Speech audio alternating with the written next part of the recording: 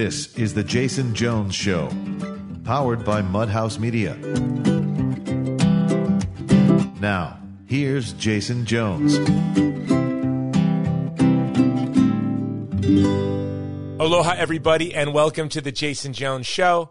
I am your host, Jason Jones, and I am angry. I mean, I'm really angry. This is how I sound when I'm really angry. And my friend said, you never sound angry when you're angry. You sound kind of happy. But no, I am angry. Why? The woke mob managed to mess with several things that I love in one thoughtless act of mob violence, cruelty.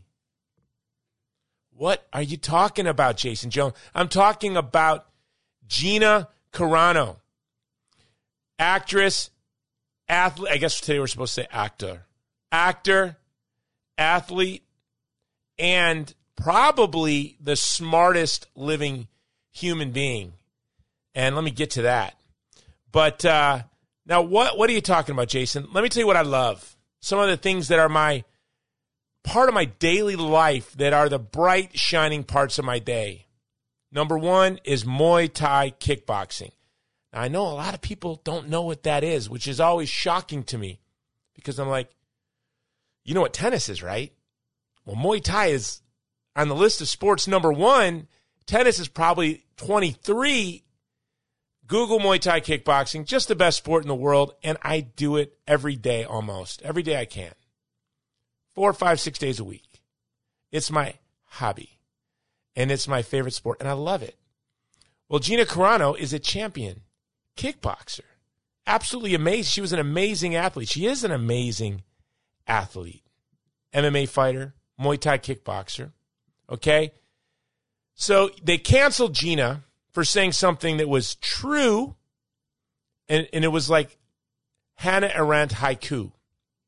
So she says something that's true and beautiful, and she fits it into like Twitter. It was so true that, of course, the mob had to destroy her.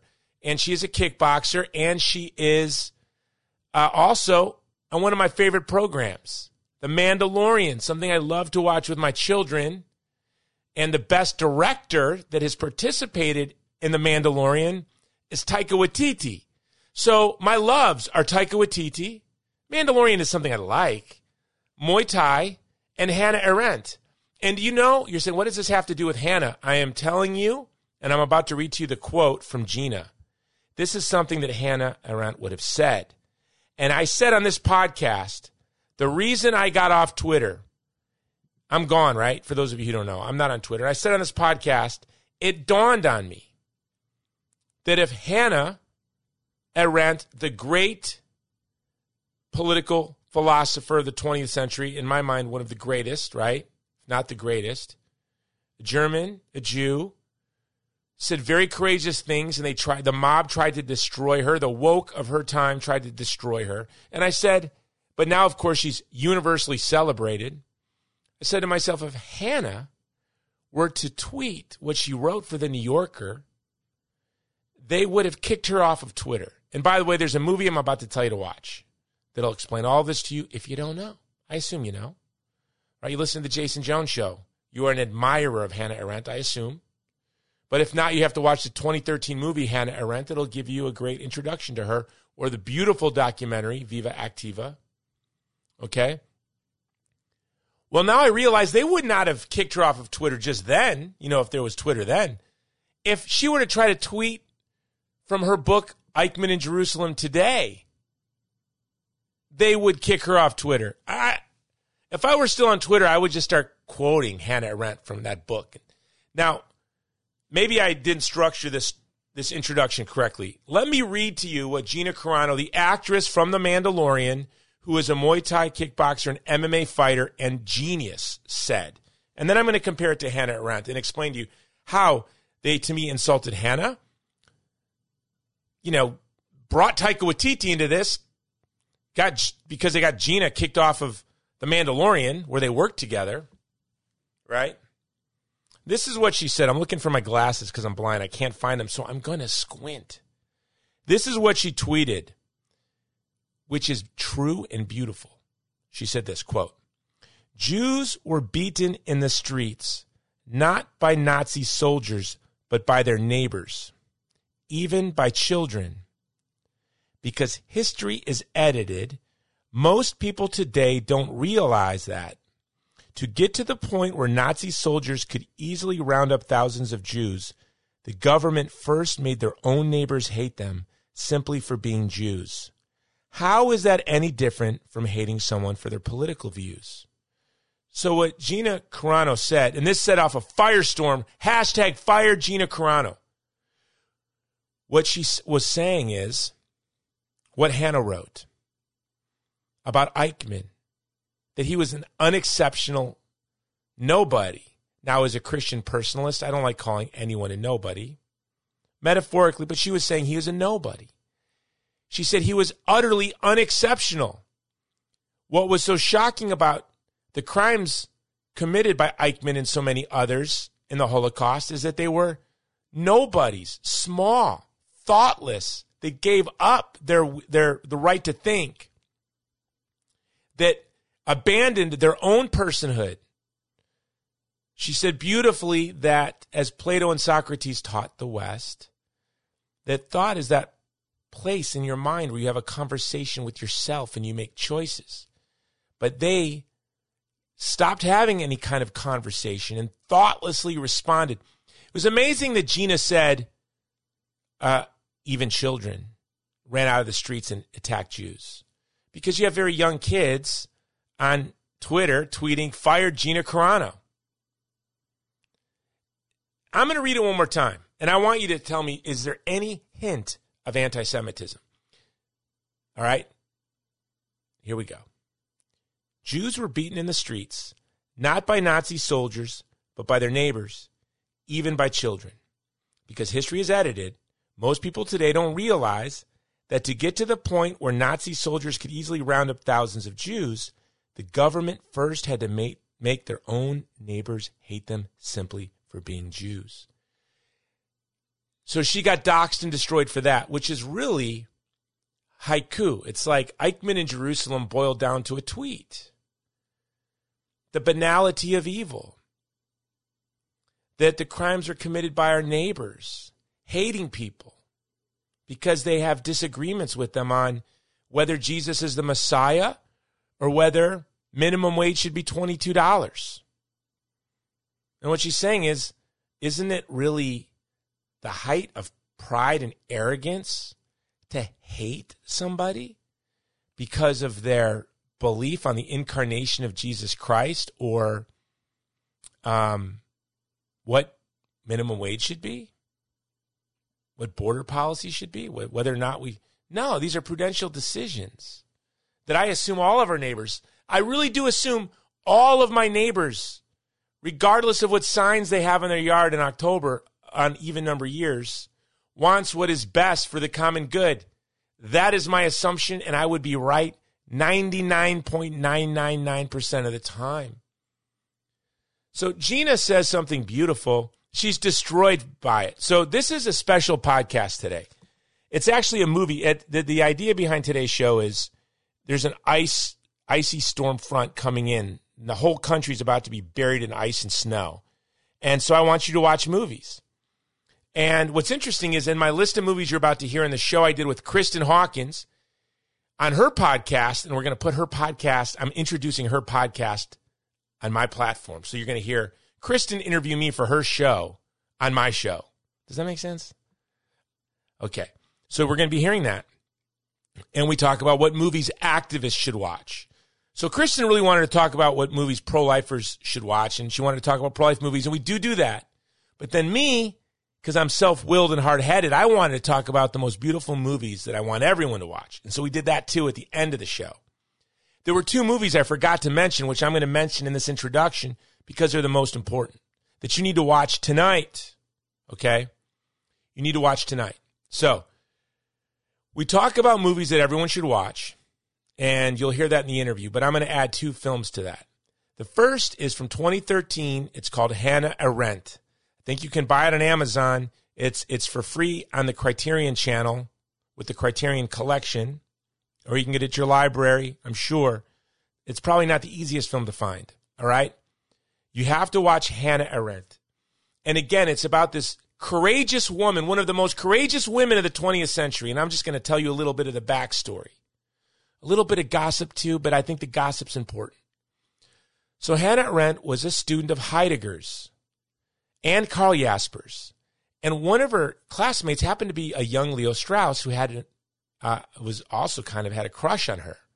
But she was having an affair as an 18-year-old with the man that the woke mob of the time said was the greatest philosopher. And I'm sure they would probably, a lot of the woke would still say this.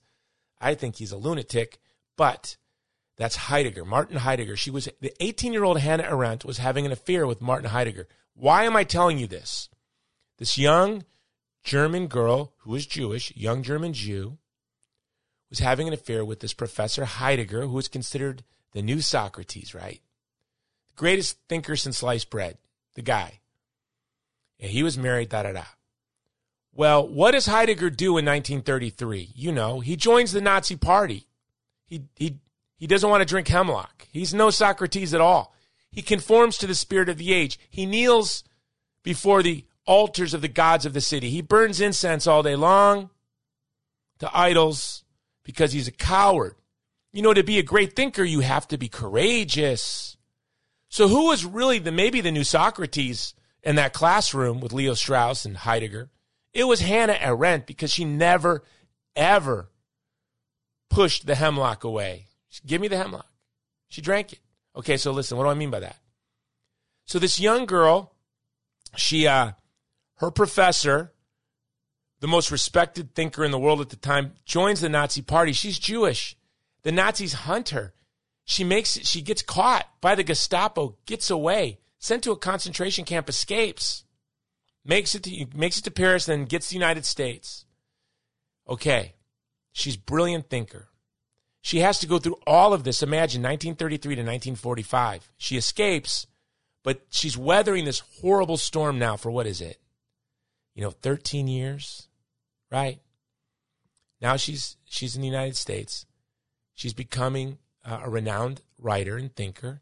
Then the Eichmann trial, the Eichmann trial takes place, and they hold it in Jerusalem. And she goes to the New Yorker and she says, "I want to write about this." She writes about it, Eichmann in Jerusalem, and it becomes extremely controversial, right? Very controversial. She is accused of being a self-hating Jew. All sorts of horrible things are said about her, because what did she say? She said what Gina Carano said. Eichmann was a nobody. He was incredibly unexceptional. He just wanted to please his employers. That he really was not an anti-Semite. He didn't hold to Jew hatred. He had friends that were Jews, helped early in his life by family members who were Jewish in his career. He was thoughtless. She said that truth is too important to forget. And she said, I'm not forgiving him. This is not absolution. But it's important to know that nobodies can commit incredible crimes. That's what Gina Carano said.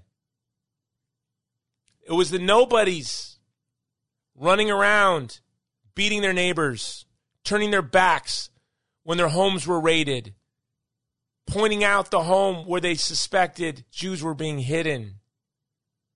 The banality of evil. So the fact that the mob has turned on Gina Carano, to me, for saying something so simple and true, is going to be a turning point in the history of this country. I think the battle is on. We will win. They are pushing all the beautiful people. And I'm not talking about conservative, left, right, Christians, evangelicals, Protestants, Muslims. No. They're pushing all of the beautiful people into one side of them, right? If you're beautiful, if you're kind, if you're thoughtful, if you're gentle, if you're not willing to shun and dox and destroy, get over there. You're done. You're canceled. Pretty soon, they will have canceled every thoughtful, creative, beautiful person in the world. We'll all be on one side. And then there'll be the homogenized lunatics, the thoughtless, banal monsters, all on the other side. Now, by the way, all of us can be swept away by enthusiasms. And that's what the Jason Jones Show shirts that we haven't even started selling yet because it's cold. They're tank tops. We're waiting. And it says, our mission is to be in solidarity with the vulnerable. You have to be vulnerable. So in the back of the Jason Jones shirt, it says, be vulnerable. I founded this show to advance the interests of stateless, ethnic, and religious minorities, the vulnerable communities here in America, right? The child in the womb. I never thought I would have to defend superstar athlete actors from the culture of shunning. So that's something all of us need to be thoughtful of. We are never going to shun anyone. And then when someone's being shunned, we do not count the cost. We stand with them. It's like we don't count the cost to stand with the child in the womb. We don't count the cost to stand with the Uyghur. We don't count the cost to stand with a celebrity in Hollywood who's being shunned, or our neighbor who's being shunned, or a classmate. If we see somebody being shunned, that's our new best friend. All right, that's all. So that's my rant. Now I'm going to introduce the show. It's going to be a cold weekend. Ice and snow. There's a 100-car pileup in Texas right now. I just saw on the news. 100-car pileup. Do not go on the road.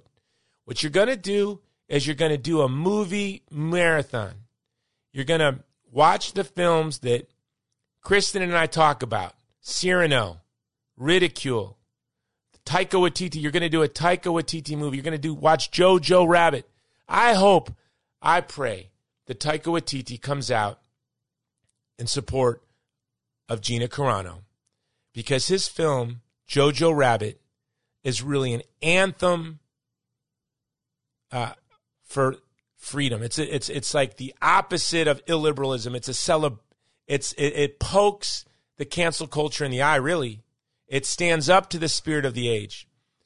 If there's one movie I would have everyone in the world watch, it would be Jojo Rabbit. Watch Hannah Arendt. Watch Viva Activa. But before you do all that, you have to listen to Kristan Hawkins interviewing me for her podcast. And then she gave me the audio, and I put it here. All right? So that's the whole point. I hope this made sense, because I just came from doing Muay Thai. I was packing my bag, putting my boxing gloves in, my shin pads, my wraps, and I saw the news that they're canceling Gina Carano. They kicked her off Mandalorian, that people are canceling their Disney subscriptions. And I think this ball is going to bounce very good in the long run for Gina, right? So, but I hope this made sense.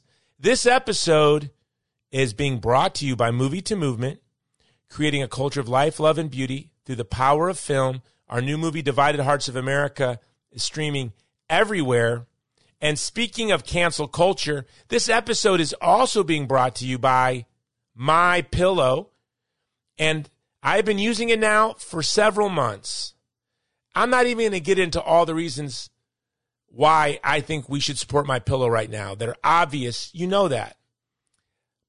But that's an act of charity. And we're not asking for an act of charity. We're saying you should get the best pillow in the world, which is the My Pillow pillow. But that's just the start. You know, you can wash it. It doesn't get hot. It holds its shape. Made in America.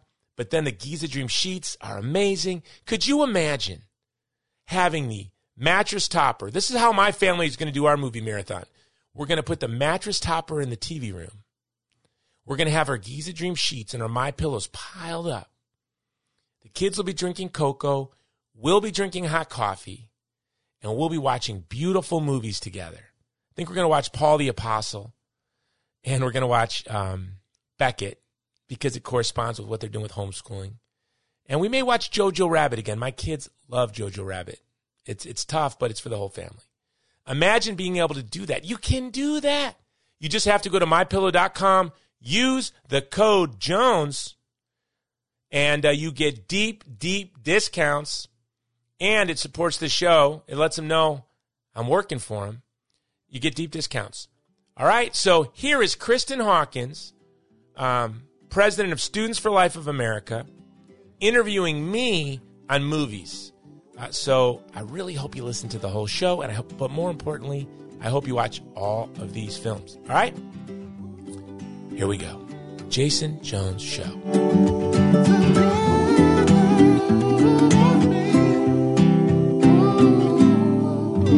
Hi, everyone. It's Kristan Hawkins. Welcome to this new episode of the Explicitly Pro-Life podcast. As you know, we are in season 3, having difficult conversations. And we've been having a lot of conversations this season, and we'll continue to do so. But today I wanted to do something a little different. I wanted to talk to you about pro-life movies, because I have found that movies are a great way to have a difficult conversation with someone, because you can outsource that difficult conversation by referring them to a movie or watching a movie with them.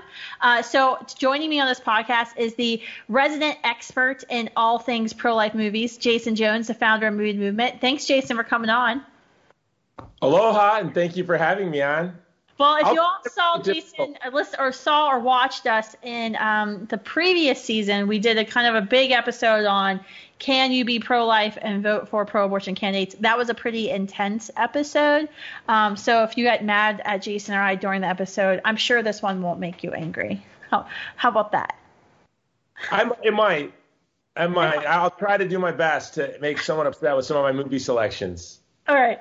So we're going to talk about the top pro-life movies and the top pro-abortion movies that you need to watch that will stir up conversations, help you have hard conversations. And then we're going to give you some homework. Jason actually has homework for us about movies that we as pro-life activists need to watch. And he's going to tell us why. And he started telling me about all of these things the other day. And I was like, we need to do a podcast on them. If you all don't know Jason, you should check out Movie to Movement, movieToMovement.com. He's the producer of Crescendo, the new film Divided Hearts of America, the preeminent pro-life movie, the first big pro-life movie to ever hit the mainstream media, which was Bella.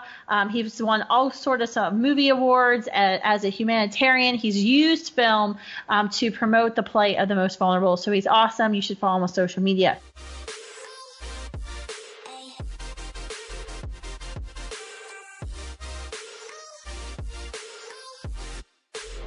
All right, let's go into this. Best pro-life films to watch. So let's go through what would you recommend be the regimen of pro-life film watching for a Students for Life club, or just a new pro-lifer who wants to really watch every pro-life film? Well, that question is, why do we watch films, or why do we tell stories and listen to stories? And I think it's to inspire empathy.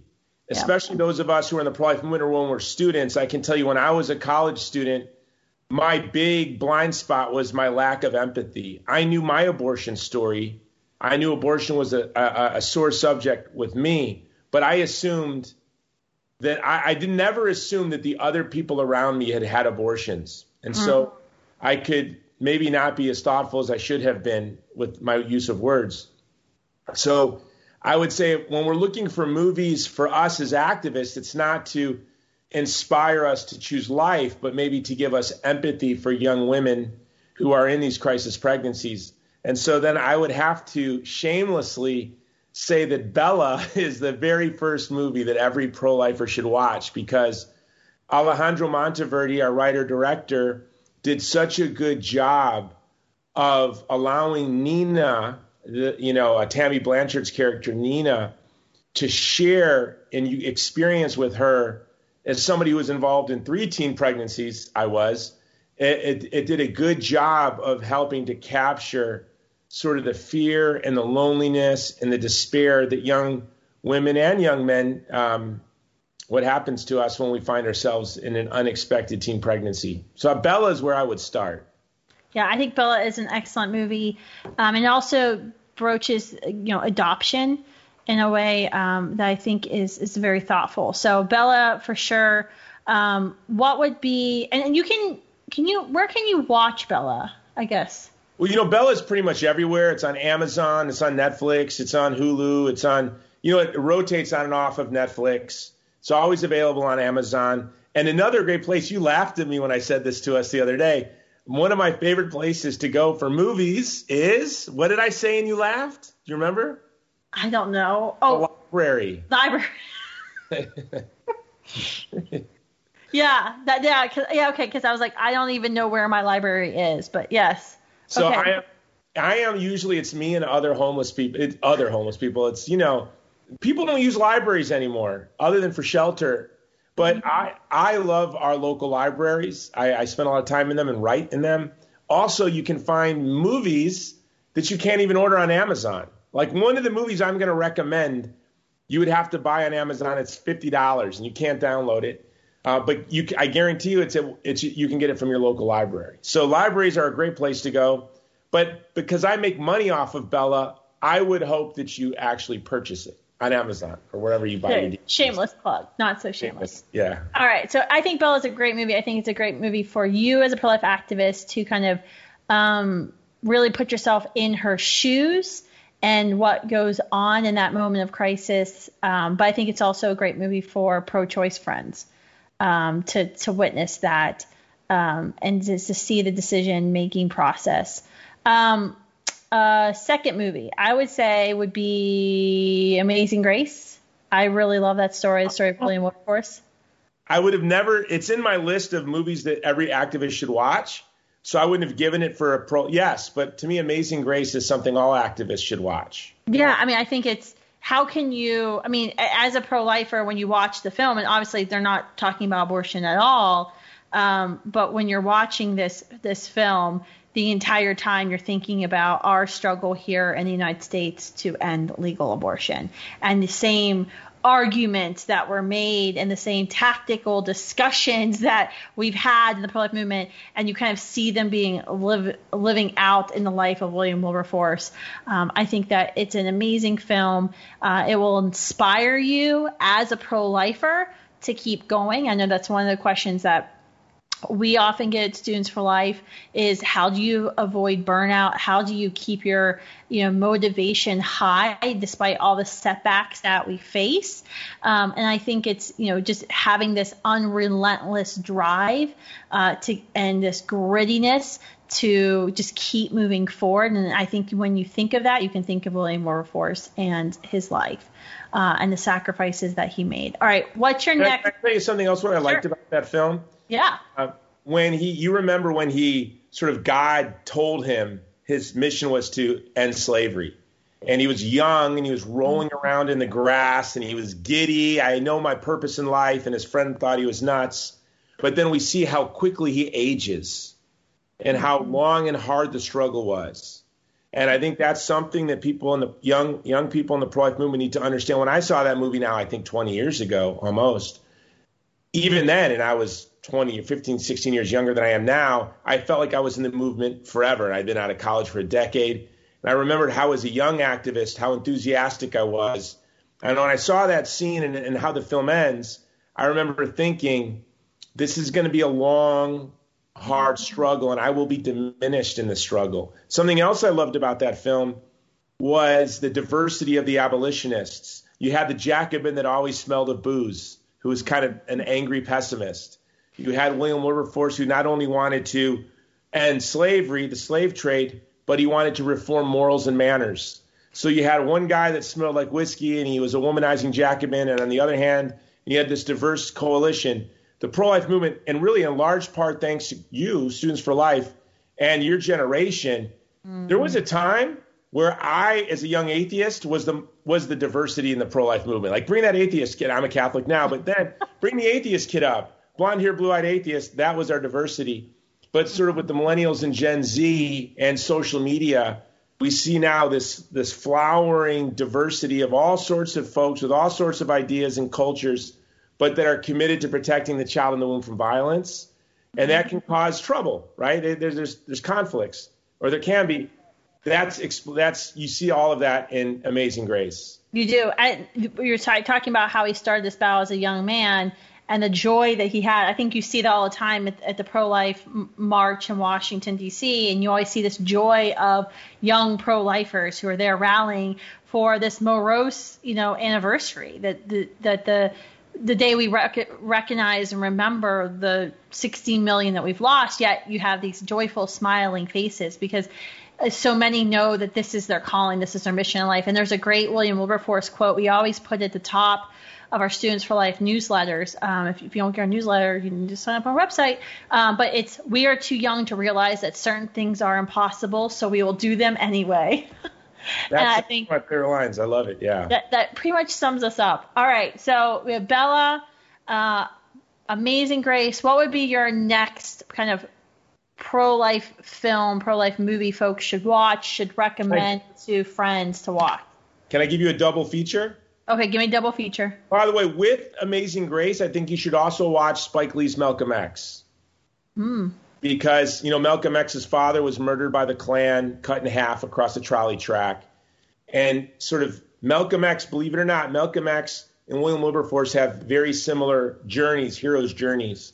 So I think they're two good films to watch. By the way, both of them were pro-life. Malcolm X and William Wilberforce were both pro-life. So my next double feature, I think that you should do that as a double feature. Then my next double feature would be a Diablo Cody marathon. You should watch Juno and then Young Adult. And those two films together are beautiful. And so many of Diablo Cody's films touch on abortion. But when you watch Young Adult, after you watch Juno, I think Diablo as a writer is telling us a lot, and about her own experiences. I think she's very revealing. I won't say what I think she reveals, but you can watch them yourself. But I would say Juno and Young Adult. What do you say about that? I think that's very good. I mean, I think Juno was on my list of like the unintentional pro-life movie. It was this mainstream movie and it kind of got everywhere. It was everywhere. You could get it at Blockbuster. I'm aging myself, I know. You saw it at the movie theater, but then it had this incredible pro-life message to it. And I think it was great. And I know you had some like backstory and behind the scenes that you can't really talk about. Well, I can say, no, not about this film, but I can say this about Diablo. She's from my neighborhood where I grew up. And, she wrote a book called Candy Girl about her working in the sex industry as a writer also for radio stations in Minneapolis. And she had changed her name to Diablo. She wrote in that book, Candy Girl. I think that was the title. It's been 20 years since I read it. But it was sort of about how she kind of wanted to suffer. So I read into it that Juno is her story. Juno is very much like her in personality-wise. And except she didn't choose life. That's what I'm taking from that. And when you watch Young Adult, it seems to be the second half of that story. But what's so beautiful about Young Adult is I think Leo Strauss in his book, which everyone should read, Persecution in the Art of Writing, especially in the age of mass censorship, Leo Strauss writes on how we can dissemble or how we can speak between the lines. And Diablo, there's that powerful scene where Juno's walking into the abortion clinic and the young girl who has perfect English except for when she writes her sign. And which to me was Diablo being clever, trying to throw off the studios. But she said to Juno, "Don't you know your baby has fingernails?" And Juno stops and says, "Fingernails? Huh." And to me, that was an example of speaking between the lines. And then, of course, Juno chooses life. But there's so many examples of that in Juno. I think the writer, Diablo Cody, is speaking through the lines. Another example would be in her movie Young Adult, which is about, have you seen Young Adult? Nope. Oh, you've got to see Young Adult. It's about a young adult fiction writer who is from Minneapolis, or she's from a small Minnesota town, but to her small town friends, she's now the big city girl because she lives in the Minneapolis, the little New York, Minneapolis. And she gets a fax, I think, of all things, from her high school, college sweetheart that he's having a baby shower with his wife. So she goes back to her small town with the idea she's going to win him back after like 20 years. And at this party, at the climax of the party, she says, "We were in love. This should have been mine. I could have had this first."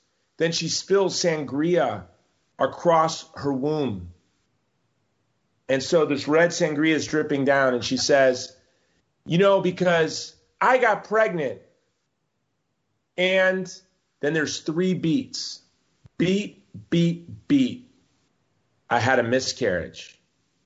Now, I believe that she probably originally wrote abortion. And her manager, agent, or the producer like, no, you can't say that. So what Diablo did, which was so clever, is she put in those 3 beats. Now, this is where it gets weird. You're going to think, Jason, are you remembering this right? Yes, because I saw it at the theater 3 times. When you heard in the space of those 3 beats, when she said, I had a what? What do you think a young unmarried college student when she said, but I had a what? In those 3 beats, everyone in the world, abortion went in their mind. What they did is they edited out the beats for the DVD VOD release. Interesting. Unbelievable that you can't even dissemble a pro-life message with the studios. So, but Diablo outsmarted them. So I believe that she's very pro-life, and so many of her in her TV and movies. There's so many messages celebrating the dignity of the child in the womb, and also the pain that abortion inflicts on women. Yeah, I have never watched it. I'm definitely going to check it out now. And this would be good for you if you're leading a Students for Life group or have a local Right to Life group. You could actually make these like Zoom movie nights where you can, I think on Zoom, I know some of our Students for Life groups have been kind of have shared movie nights where someone shares their screen, watches it, and you guys can be having a conversation while the movie's going on if you're still in like COVID restrictive mode where you are. I think that's a great idea. What about some other pro-life films? We talked about some double features, Amazing Grace, Malcolm X, Juno, Young Adult, which I have to go check out now, and I need to write this down before I forget. What about another movie that you've made that's a short film? Well, Crescendo, I think, is the most beautiful short film ever made. And again, we made Crescendo to be a pillar to the dignity of the child in the womb and to the struggles of mothers in those difficult positions, that we wanted to transcend culture and time. And it's free on YouTube. And we also allow any and all groups to license it at no cost. If you need something for your university, we can send you something saying you're licensed to show it. But we've made it available to the public. Sometimes, I've famously said I don't believe in pro-life apologetics, right? Because that film is pro-life apologetics. Well, it's storytelling, right? But a lot of folks who are into pro-life apologetics will say, hey, they criticize the film Crescendo, and they'll say, what you're saying is Beethoven's, is valuable because he's Beethoven. That's not what we're saying, obviously, right? We're just telling a story that happens to be true to show that when we're in difficult situations, which all crisis pregnancies seem to be, but then in retrospect, really they're not. I mean, I can say that as somebody who I had a son at 18 and a daughter at 19, as a high school dropout, working night shifts and was an infantryman and doing all I had to do. In retrospect, it wasn't hard. It seemed hard to a pampered, decadent world. It's just life, and I'm grateful for it all. But what we wanted to show is, Beethoven's mother actually was going through severe hardship. And she was in an abusive situation with a very bad man as her husband. But she came through and she chose life. And, of course, the most beautiful thing about her choice isn't the music of Beethoven. It's that creature made in the image of God that's Beethoven. But that's why we make movies, to inspire empathy, to tell stories, to lead people to the truth. I was obsessed with logic and argument and debate until I saw a movie, which we'll get to, as a college student that changed my whole life. It changed how I wanted to do what I felt called to do. I went from being a logic TA to wanting to be involved in media because of a French film I saw in 1996, which we'll get to. But that's the goal of Crescendo. And that's something you guys use it. And if you want DVDs, email me. I'll give you as many free DVDs as you need. They're there for you. That's awesome. I love Crescendo because it answers that hard question that you often get as a pro-life activist. And I think it's something that if you're going to have a movie night on that, especially if you're doing it in person or Zoom, invite every pro-choice friend you have to join and watch, and then have a real discussion about the film. And it's only 15 minutes. It's a short film, but it's a high quality. My struggle in the pro-life movement is I get sent books, videos, music, flags, all kinds of things that are like pro-life. And then I'm so critical about, the quality that we're putting out to make sure that every time we make a film that we say it's pro-life, it is the top, the highest quality that a film can be had right at this moment, because I think it gets judged extra than any other film. So I think Crescendo is a great film. That's a great film, especially to invite somebody who's on the fence to watch and listen and have a conversation with, especially since it's so short. It's beautiful. Movies about the abortion industry. How do you feel about Gosnell and Unplanned, the Abby Johnson story? I mean, Gosnell, I think, was on Netflix. Something similar like that. Unplanned was in movie theaters for a short amount of time. What do you think about these films? I feel like they're kind of like the acting. It's kind of like Lifetime movie. It kind of feels like a Lifetime movie, I feel like. You know who was the CNN reporter in Gosnell, right? I know. I was invited to be an extra too. You always use that. Like, you were an extra in Gosnell. I was invited. I was just too lazy to go to Oklahoma. Well, but you're saying that I was like a Lifetime extra. I think I was like a big movie extra. I feel like I was like a Jurassic Park extra. I feel I did my job. You did your job very well. And I thought the movie was great. In fact, at the end of Gosnell, you see Students for Life banner. And because the makers of Gosnell wanted to recognize, because Students for Life was there during the hearing, during the trial, and we were there protesting in Philadelphia. So I was very grateful that they included us in that. But I think these are really important movies because they really get into like just the true violence of the abortion industry, what really goes on. How do you feel about these movies, in terms of having a conversation, sparking a conversation with someone in your life who might be pro-life? Do you think not pro-life? Do you think that these would be effective movies to watch with them or to show them or refer them to? Yeah, I mean, let me say this about both Gosnell and Unplanned. They were, when we judge a lot of times, we watch a lot of low-budget films, right? I just did a Kung Fu marathon with my wife, watching all these Jackie Chan movies over a couple of months. We watched every Jackie Chan film.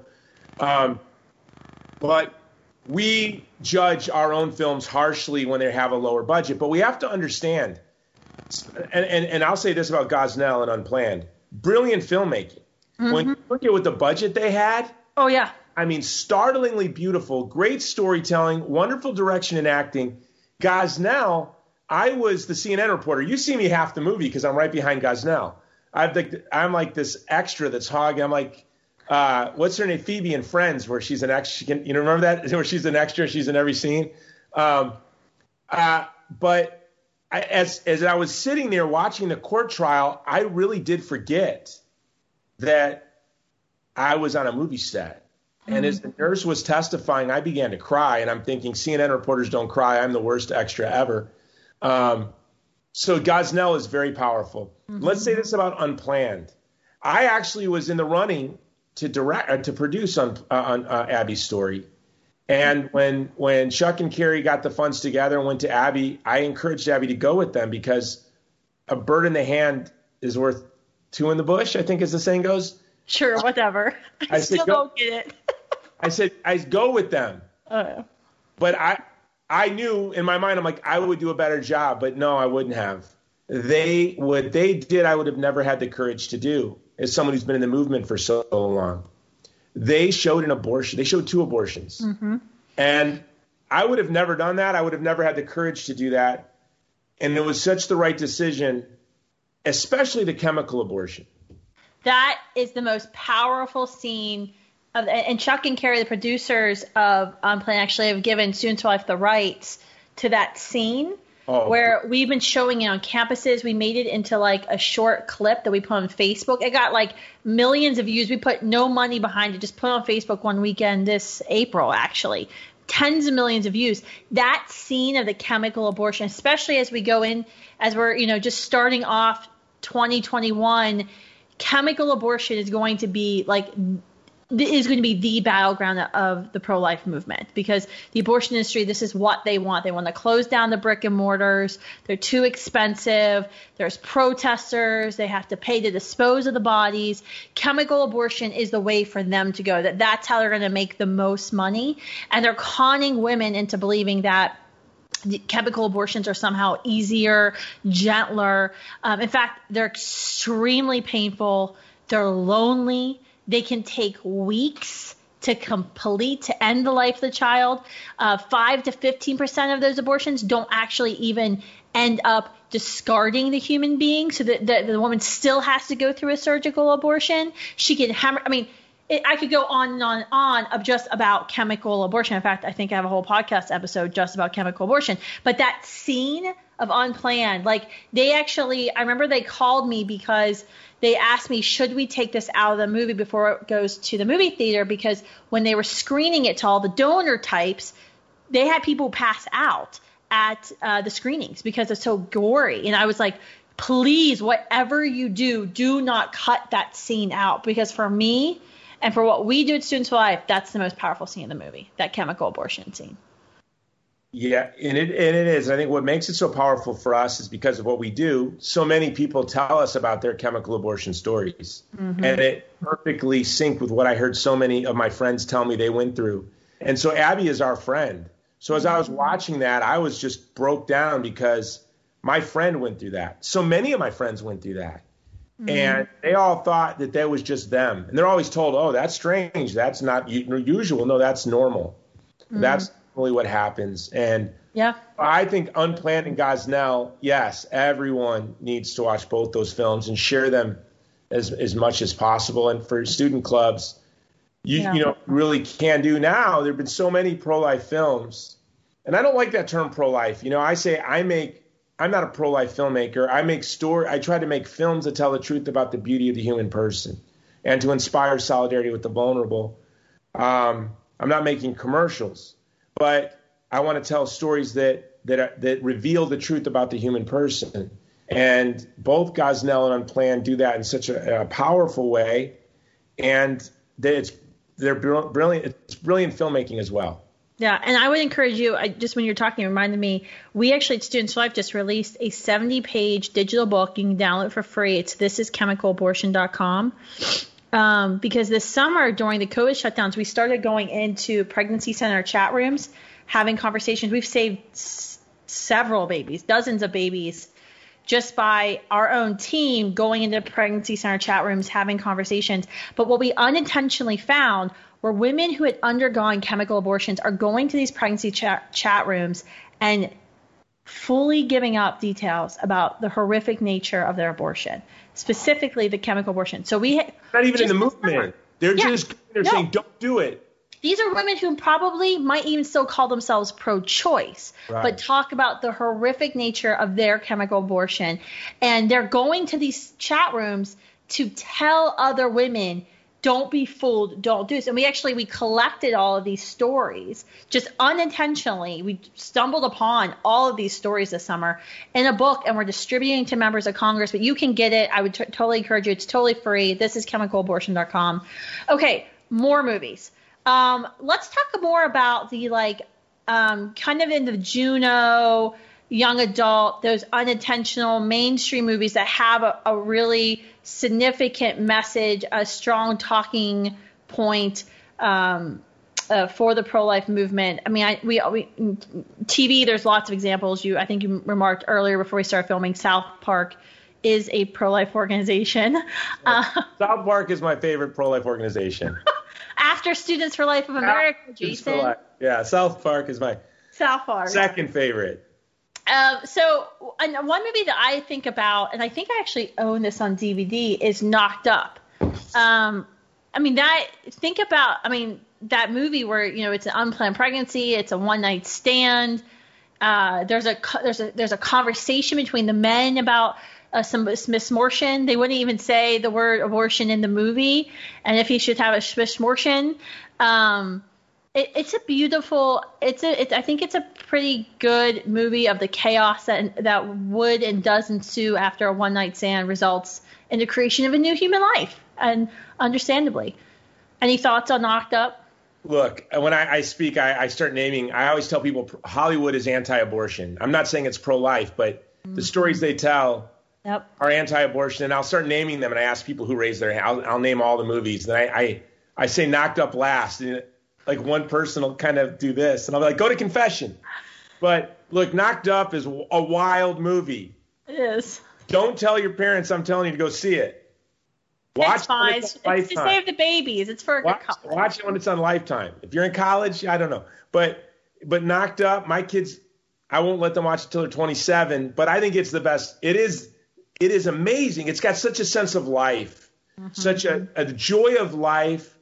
Well, it deals with the struggles. Again, I see a little dissembling. I think that the writer was pro-life. I mean, they wouldn't say the word, smashmortion. And you have a woman who gets her dream job, who gets knocked up by the world's biggest loser, who is a pothead, unemployed, but he has big dreams. He wants to be a tabloid pornography website developer. He wants to take basically videos of celebrities that are leaked and put them all in one place. So the world's biggest loser, and this woman with everything to lose gets pregnant from this guy.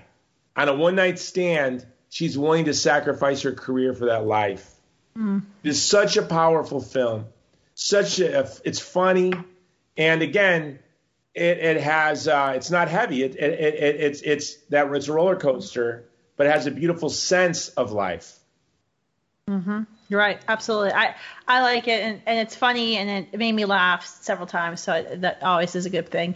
All right. So you mentioned a couple other movies, Waitress, Sarah's Key. What are these movies? Yeah, Waitress, Sarah's Key is amazing. So let's do Waitress. Waitress, it's really a sorrowful story. The writer, who's also acts in it, she got pregnant, and she couldn't bring herself to have an abortion. She felt like a bad feminist because she couldn't have an abortion. She felt like a bad mother because she didn't want to have a baby. And she wrote this script to sort of grapple with that. Sadly, after the movie came out, a few weeks after, I think it was at Toronto, she was murdered in Central Park. Yeah. So this movie was really just a beautiful gift to her child, her daughter's in the movie, with Kerry Russell, who's also in August Rush. So August Rush and Waitress maybe it would be a good double feature watch together. But what I love about the film is, and you can YouTube her singing. There's this beautiful song she sings while she makes her pies. Baby, don't you cry, baby, don't be blue. Mama's making a pie with a heart in the middle, something like that. And every time she's making these pies, because she makes these wonderful pies, and she's pregnant by a husband who is kind of cruel and abusive, and she ends up having an affair in the middle of her pregnancy. But she's making these pies, and she's singing this song every time she makes a pie. But when she talks, she tells people she doesn't want this kid. She tells everyone she doesn't want this kid. But when she makes her pies, she sings the song, baby, don't you cry, baby, don't be blue. Mama's making a pie with a heart in the middle. Well, one of the most powerful scenes in Hollywood history is when her baby is born, she sings this song to her baby. You realize she was never singing that song to her pies. She was pregnant. She was singing to the child in her womb. The way she looks at her child, as I can tell you when I was a teen parent and I cut my son's umbilical cord, it captures it perfectly. And she's telling everyone she doesn't want this kid, but when she holds this kid, she says, oh my God. Oh my God. Then she sings the song, baby, don't you cry, baby, don't be blue. And each of her pies is unlike any other pie she ever made. So it's sort of like a parable of the human person, is each and every human being is unique and has an incomparable dignity. Again, there's a lot of hair in the soup. This is not Christian movie review time. This is a film from the world that tells the truth. written by a woman struggling with what did it mean to be a feminist, what did it mean to be pro-abortion, what did it mean to be pregnant, and all these things she was grappling with. It came out so powerfully in this film Waitress, which I believe was on Broadway prior to the shutdown as well. Sarah's Key is another film that sort of connects the culture of death that we're battling today, the culture of abortion, to the Holocaust. Again, you call unintentionally pro-life. It's a film that tells a story, and the story reveals really the sorrow and horror of the culture of death and how intimately it is connected to the ideologies of evil that ravaged the 20th century. Sarah's Key is the type of film you're going to want to watch one night alone. And then it might lead into the films I have, which I wish every activist would watch. All right, okay, a couple more pro-life films, or unintentionally pro-life films.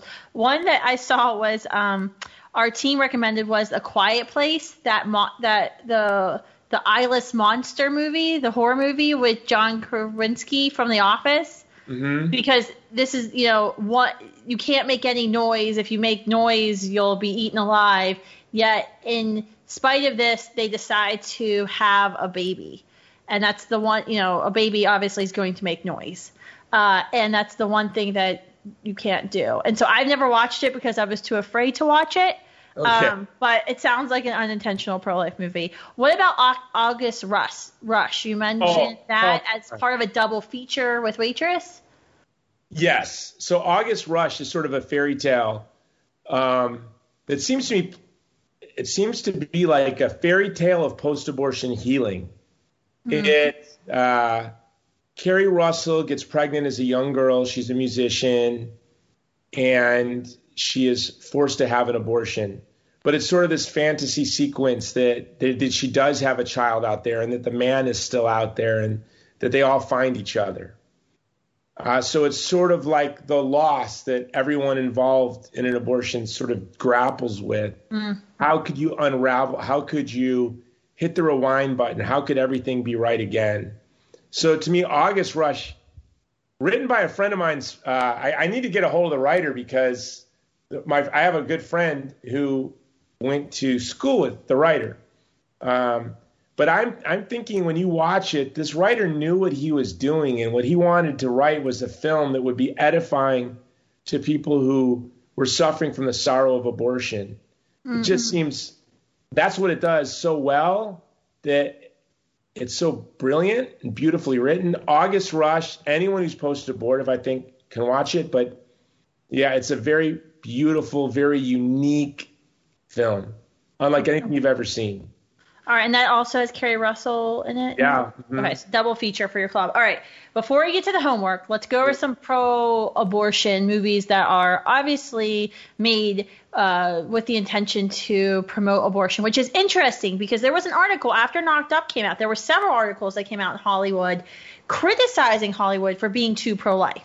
I remember reading this one article of why can't we make abortion funny? Like that was literally like the crux of the article, that the abortion industry was angry that Hollywood wasn't making funny abortion movies, which is why there was a big write-up this summer in the Washington Post, like Style. It was like one of the Sunday editions of this director of the Planned Parenthood, like Hollywood Center. And so Planned Parenthood now has like a full-time team of people who are there in Hollywood. They work with Shonda Rhimes, all those people who put abortion in their shows to make sure they're being medically accurate, the language that they're using to describe abortions. But their whole goal at Planned Parenthood, this kind of movies institute they have, is to impact Hollywood and to get Hollywood to talk more about abortion, to try to normalize abortion, because Hollywood recognize that Hollywood for so long has been doing really unintentional or intentional pro-life filmmaking. So I think their first one was, from recent memory, was Obvious Child. I always sometimes call it Oblivious Child, but it was like supposed to be like this abortion rom-com, they called it, for this woman, Jenny Slate. She was on SNL. She's like a comedian. She has a one-night stand, and she ends up having like an abortion. And it's weird. Like, it's weird because the acting is it's Lifetime movie quality, but it was, it was supposed to be mainstream movie, but it was like this weird like commercial for Planned Parenthood, like in the middle. Like it didn't even look right how they kind of cut in Planned Parenthood into this movie. So I'm sure Planned Parenthood funded a lot of the movie. What other movies can you think about how to have like a very obvious Cider Rules? Oh, yep, Cider House Rules. Yep. It was an intentional propaganda film, but again, it's so gross. And here's the reality: stories ring true or false. For the abortion industry trolls watching your show, I'm going to give you some advice. Don't try to make pro-abortion movies because you can't. They'll never ring true. That's right. For them to ring true, they have to be sorrowful. All the movies on abortion that come out of Hollywood, so many of them that they call pro-life, were probably written by people trying to advocate for abortion. But in their own heart, when they write their own story, it will ring true. It will ring pro-life. Mm-hmm. So the only way to even me as a filmmaker, I don't want to make propaganda. We can never change a story to fit our ideology, right? In Crescendo, we didn't make Beethoven's dad. He didn't come home and say, honey, here's flowers. He called her an ugly slut, an ugly whore. And Bella, Nina didn't, have a bed of roses. She had a very sorrowful, hard life. Mm-hmm. So when you watch it, it rings true, and you want to tell the truth. Even when you're writing a story fiction, when you're doing narrative fiction, you want to reveal truth. There's no way you could do that. Maybe you make a film like Precious, where you just show someone in a really hard place, suffering abuse, suffering all sorts of hardship. But even then, I think the abortion would be just perceived as another abuse, another injustice on the woman suffering. So I just don't think they can do it. It's when they try.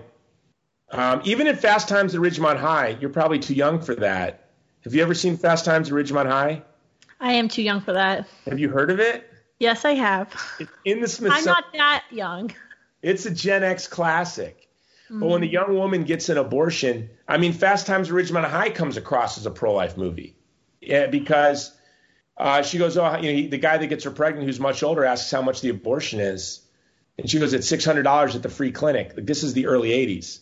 And he goes, $600 doesn't sound free to me. So it's already hinting at that the abortion industry is it's about money. Abusing women. Yeah. There were two movies that came out recently. There was that Unpregnant movie that HBO put out of two teenage girls.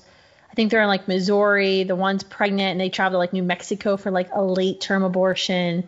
There was a movie, I think it was on the main stream. I don't know if it was on the screen or not, because like if it's not like a Disney movie that my kids are into, I wouldn't know. But it was Never, Rarely, Sometimes, Always. Okay. And a girl goes to a pregnancy center. They basically, make fun of the pregnancy center for misleading her. And then she ends up having to travel from like rural PA to New York to get an abortion because she's a minor. And that was a mainstream film. I remember getting some media requests for that. So I haven't seen either one of those films. Have you seen those films yet? Oh, I will make it. I didn't even hear of the last one. So there's your homework. Yeah. So you need to watch them. The abortion movie that I think about when I think about intentional movies to kind of promote abortion or abortion culture is Dirty Dancing, which is one of my favorite movies of all time. There, I'm all going to get all the hate mail comes. Dancing, Patrick Swayze. But yeah. Some of the students here probably who are listening, I have a very diverse audience for this podcast. So we have Students for Life leaders, we have supporters. So there's actually some generational divides. Yeah. But if you're in high school, you might have never heard it. But it is a really good movie, except for the abortion. But. Well, I had a friend that was in a new remake of that who didn't want to do it because she was the character that had the abortion. And she asked me what I thought. And she actually was in the press saying that her pro-life friend talked her into doing it because she wasn't going to do it. And I said, let's do it. Just show the transformation of the character. Mm-hmm. We're not denying abortions happen. Mm-hmm. I think Dirty Dancing comes from an era where abortions were bat mitzvahs, that we were told they're a coming of age ritual. When I was, right. that it's a grain of sand and a teaspoon of blood. And I think so Dirty Dancing comes from that era of naivete where most people probably really believed that abortion was a relatively simple procedure and there was no harm done to the woman physically or psychologically. So you're never going to get something that innocent again. I would say that, there's another powerful movie that talks about abortion from the same time, which was Officer and a Gentleman. That's right. Okay. Remember, she gets pregnant, and again, it comes from that kind of innocent period. He goes, "Why don't you tell her to get an abortion?" She can't. She won't. She's Catholic. Yeah. Also, The Godfather. So abortion pops up in a lot of films. In the 70s and 80s, there was more of a naivete and an innocence to it. But now we see it represented more accurately because I think the writers themselves have had abortions. And I think that's why for us, like watching this Never, Maybe, Sometimes, Always, I want to watch it. I have to imagine whoever was motivated to produce that and to write that was impacted by abortion. Like they can't say they weren't. Why are they writing it? Because abortion impacted them. And they weren't pre-Roe. They weren't impacted because they had to have a quote unquote kid. No, they were impacted because of their experience having an abortion. And so much I say in the pro-life movement, it's really a battle in this country. The battle is between those of us who have had abortions against those of us who've had abortions. That's so much of the leadership in both of the movements. So I want to know what they're feeling and what they're thinking. I want to understand how they've been impacted by their abortion. Mm-hmm. That's absolutely true.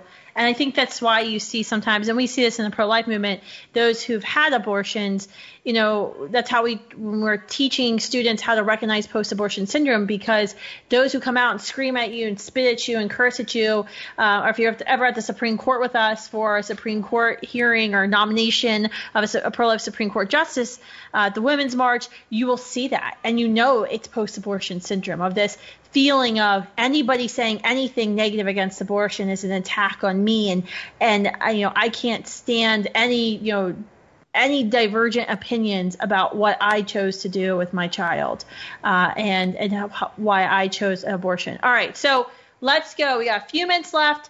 Give us your homework for us. I didn't want you to shortchange me for the homework. Okay. I know you've been dying for this, so let's go to your homework. I wanted to do this just to tell you to watch these movies. Okay. So I'm going to name all 6. Okay. And then I'm going to name 3 producer directors to study. Okay.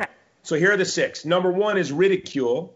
Ridicule, it's a French film from, I think, 1996. You can only get it at the library. You're going to have to spend $50, or you can ask me, I'll lend you mine, but you better give it back. Number 2 is Amazing Grace. Number 3 is Cyrano, the Gerard Depardieu Cyrano from the early 90s. Spell that, please, because I don't know how to spell it. And I'm going to come back to them. I just want to make sure we get them all out. All right. Cyrano is Cyrano. Okay, I would have never spelled it that way. Glad you did that. Here's the poster. See the poster? Got it. And look, there's the Ridicule poster. That's how serious I am. That's how much these movies influence me. That's not just for the show. They're always up there. Okay. Then Bella. We talked about Bella. Number 5, Jojo Rabbit. You must watch Jojo Rabbit. And then number 6 is A Hidden Life. Now, when you watch A Hidden Life by Terrence Malick, it's going to be a double feature. I want you to watch A Hidden Life first, then I want you to watch Casablanca, because they're actually the same movie, just 2 different styles of filmmaking. And for those of you who have seen both, you're thinking I'm crazy. Watch them again, and you're going to see I'm a genius, okay? Now, the three filmmakers I want you to study are Taika Waititi. You must watch every film by Taika Waititi, all right? Not just Thor Ragnarok. Boy, you got to watch Boy, okay? You have to watch Hunt for the Wilder People, but you got to watch Jojo Rabbit first. Number 2 is Terrence Malick. The reason I want you to watch Taika Waititi, by the way, in all of his films, is because he's Maori and he's Jewish, and he has this brilliant sense of life. He has a great use of humor in a very Polynesian way. When you watch his movies, there's it's whimsical and gentle in a way that is Polynesian humor. Terrence Malick, it's his sense of the transcendent, of God being transcendent, and the role of the human person in creation. All of his films. To the Wonder, beautiful film, and Tree of Life. So you should watch all of Terrence Malick's films. And then the third is Mel Gibson. You should study Mel Gibson's films from Gallipoli all the way to Hacksaw Ridge. What you're going to see in all of his films, Gallipoli, The Passion, Braveheart, The Patriot, Hacksaw Ridge, is that violence is repulsive. What I love about Mel Gibson's films is they say his films are so violent. No. Apocalypto, his films aren't violent, any more or less violent than a James Bond movie. Mm-hmm. But he doesn't make violence attractive. As pro-life activists, we're repulsed by violence to the innocent, violence to the vulnerable, violence to the human person. Nobody does a better job of showing that violence is not attractive, violence is ugly, than Mel Gibson. Okay, so now I got my list out. How much time do we have to go through these movies? You have 10 minutes. Okay, let's do Ridicule first. All right, Ridicule. It's French. Is there subtitles? There are subtitles. Okay. And I saw this when I was in college, I think my senior year. I was the type of student, I founded the Pro-Life Student Union, and we didn't have all the great resources you have today. Sort of out there on my own in Hawaii, writing letters and begging pro-life groups to send me stuff. And they would get mad at me because you just asked last month. And I'm like, yeah, I gave it all away. Those were different times. And I was the type of person that everyone I met, I would try to argue with about abortion using logic and debate and apologetics. I was a logic TA, and I would. But then I saw this film Ridicule, and it was about a young nobleman in France leading up to the French Revolution who was also an engineer who had developed a way to drain his swamps because his peasants were dying of malaria, and he goes to Versailles with his plans. That's how I was. I had all these plans. I'm going to tell everyone, this is how I'm going to end abortion. I'm going to do this, then this, then that. Here are my plans. And their eyes would glaze over. That's what this nobleman did. He goes to Versailles with his plans. His eyes glaze over. He gives up on getting the money because he realizes it's just about partying and relationships. And if you see on the poster, it says, wit is the ultimate weapon. Can you see the poster? Mm-hmm. Wit is the ultimate weapon. So he goes back home and his favorite peasant boy dies.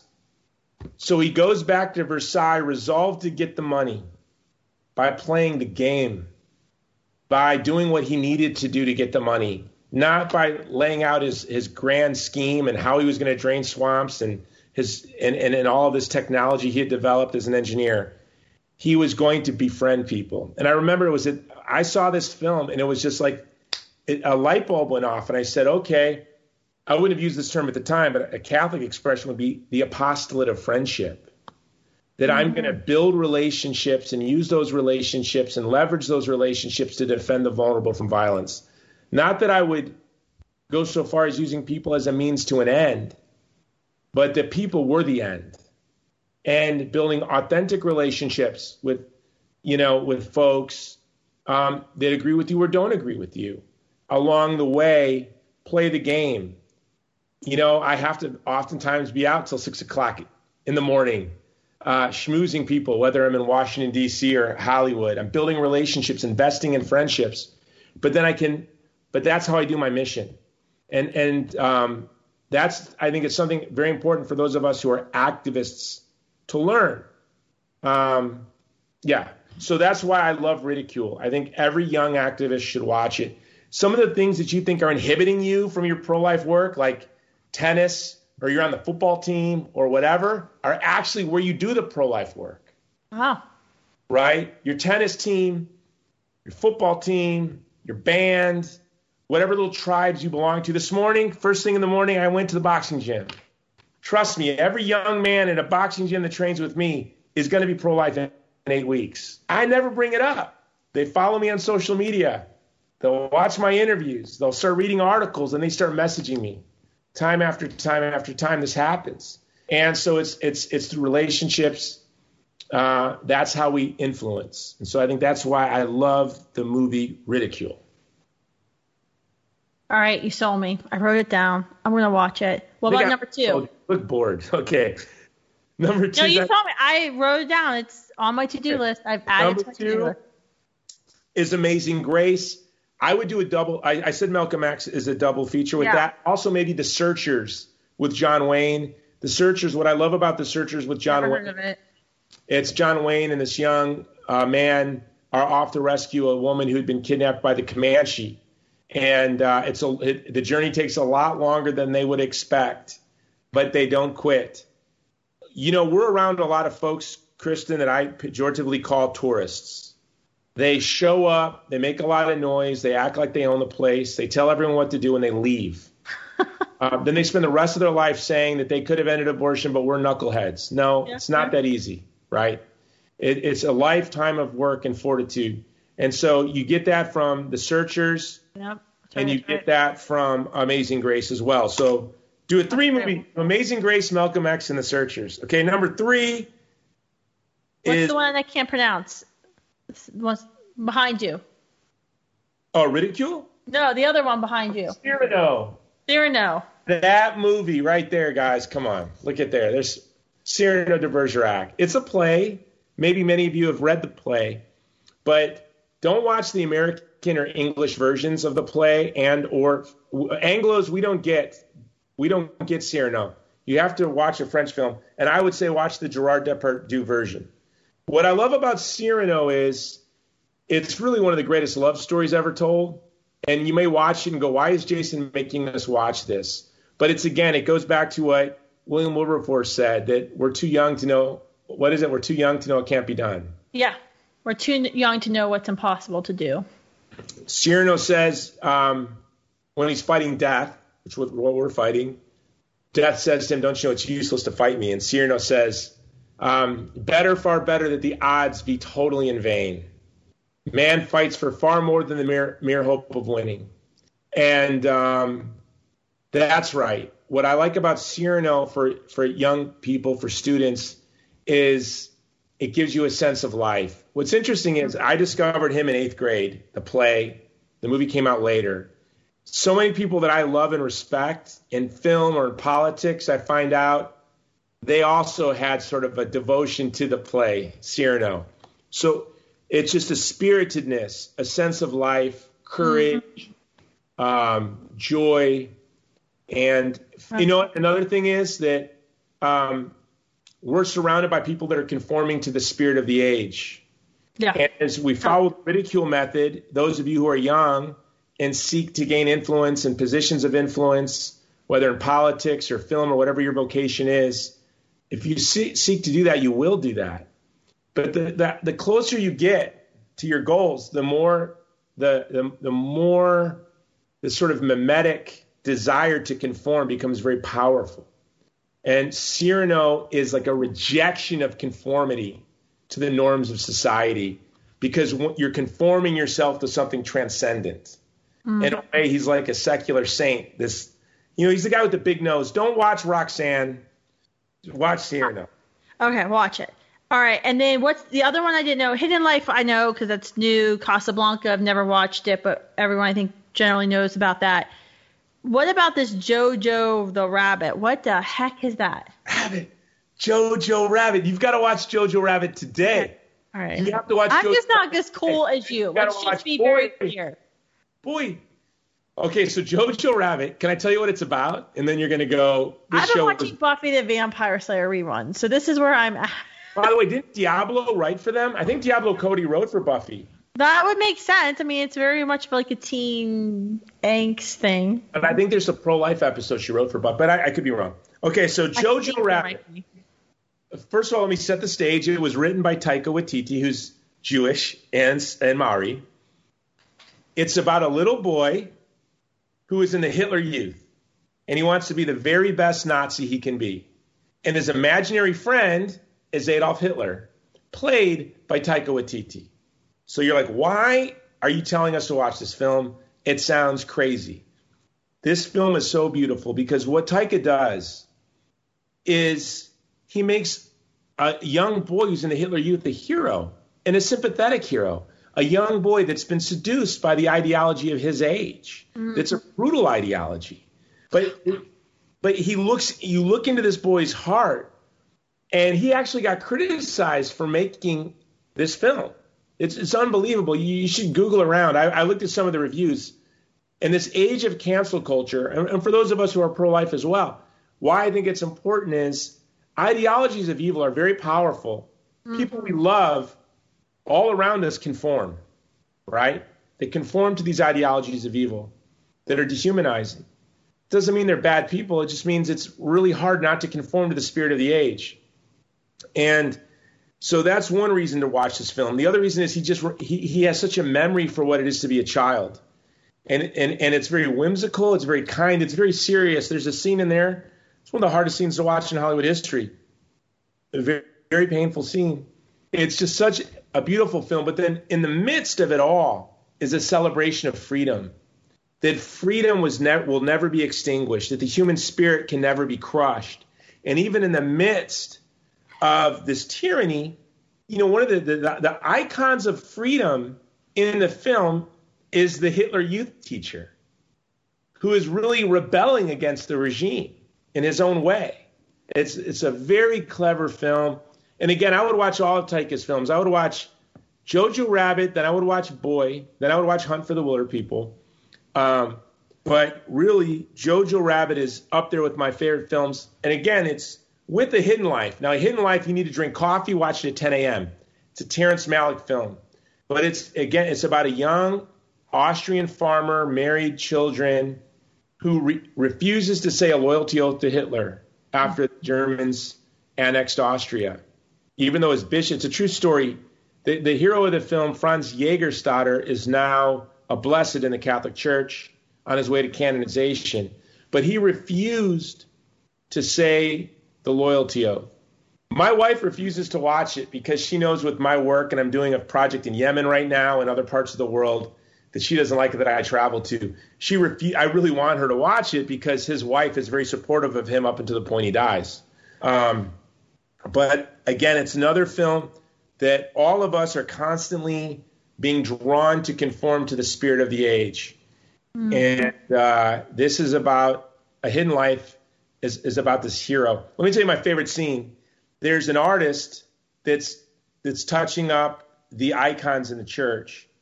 And Franz is talking to the artist, and he says, he's admiring his work. And the artist says, really, we want to make saints through our work, but at the end of the day, all we make is admirers of saints.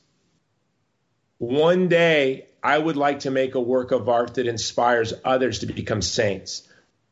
I believe this was Terrence Malick sort of confessing that his films, in a way, are icons, that he would hope that he too could be like Franz to stand up to such an evil to this point.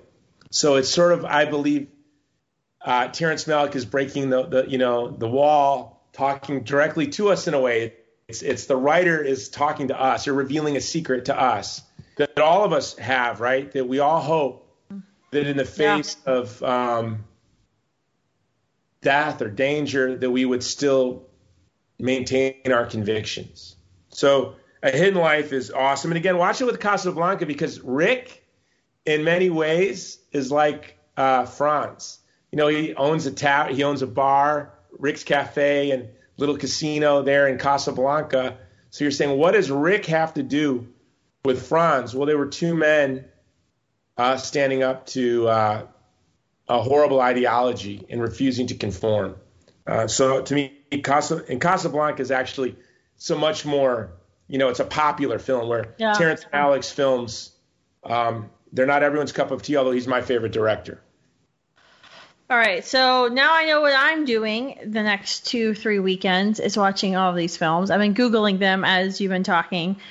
This is a great list of homework. Thank you, Jason, for coming on today. And I hope this conversation that we've had on today's podcast has been helpful for you and kind of picking out some movies that your Students for Life group or your Right to Life group can watch, have discussions, invite some of those folks on the fence, some people maybe you've been having conversations with who wouldn't normally come to a pro-life group meeting, who will join you, that will open up that dialogue that you need, kind of break through and use the power of storytelling, of filmmaking, of personal experience, and real life emotion to really start to challenge some of your friends or family members' beliefs on abortion.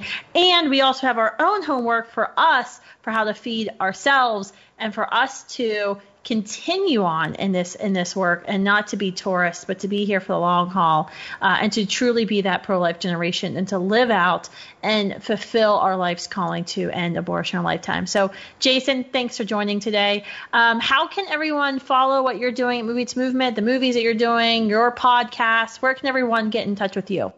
Yeah, well, you go to movietomovement.com. You can see our new movie, Divided Hearts of America, starring Benjamin Watson. It is a beautiful, powerful documentary that has the secret that can unite America right now.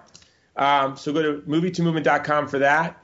And my podcast is The Jason Jones Show, wherever you listen to podcasts. Your show's so popular, you have a corporate sponsor now. You have somebody. Go to mypillow.com, get your Christmas presents, use the code Jones for pillows, mattress toppers. Yeah, we have corporate sponsors lining up. We're picking and choosing. Your podcast is just kicking my podcast ass, apparently, because I don't have any corporate sponsors. You know what you should use? You should do My Pillow spots and use the code Jones. Just tell people the code Jones. Go. Yeah, there you go. I'll get right on it. Thanks for joining me today, and thanks for guys tuning in. Make sure you hit subscribe if you haven't subscribed yet. I don't know why you haven't, and spread the word about the Explicitly Pro-Life podcast. See you next week. Bye.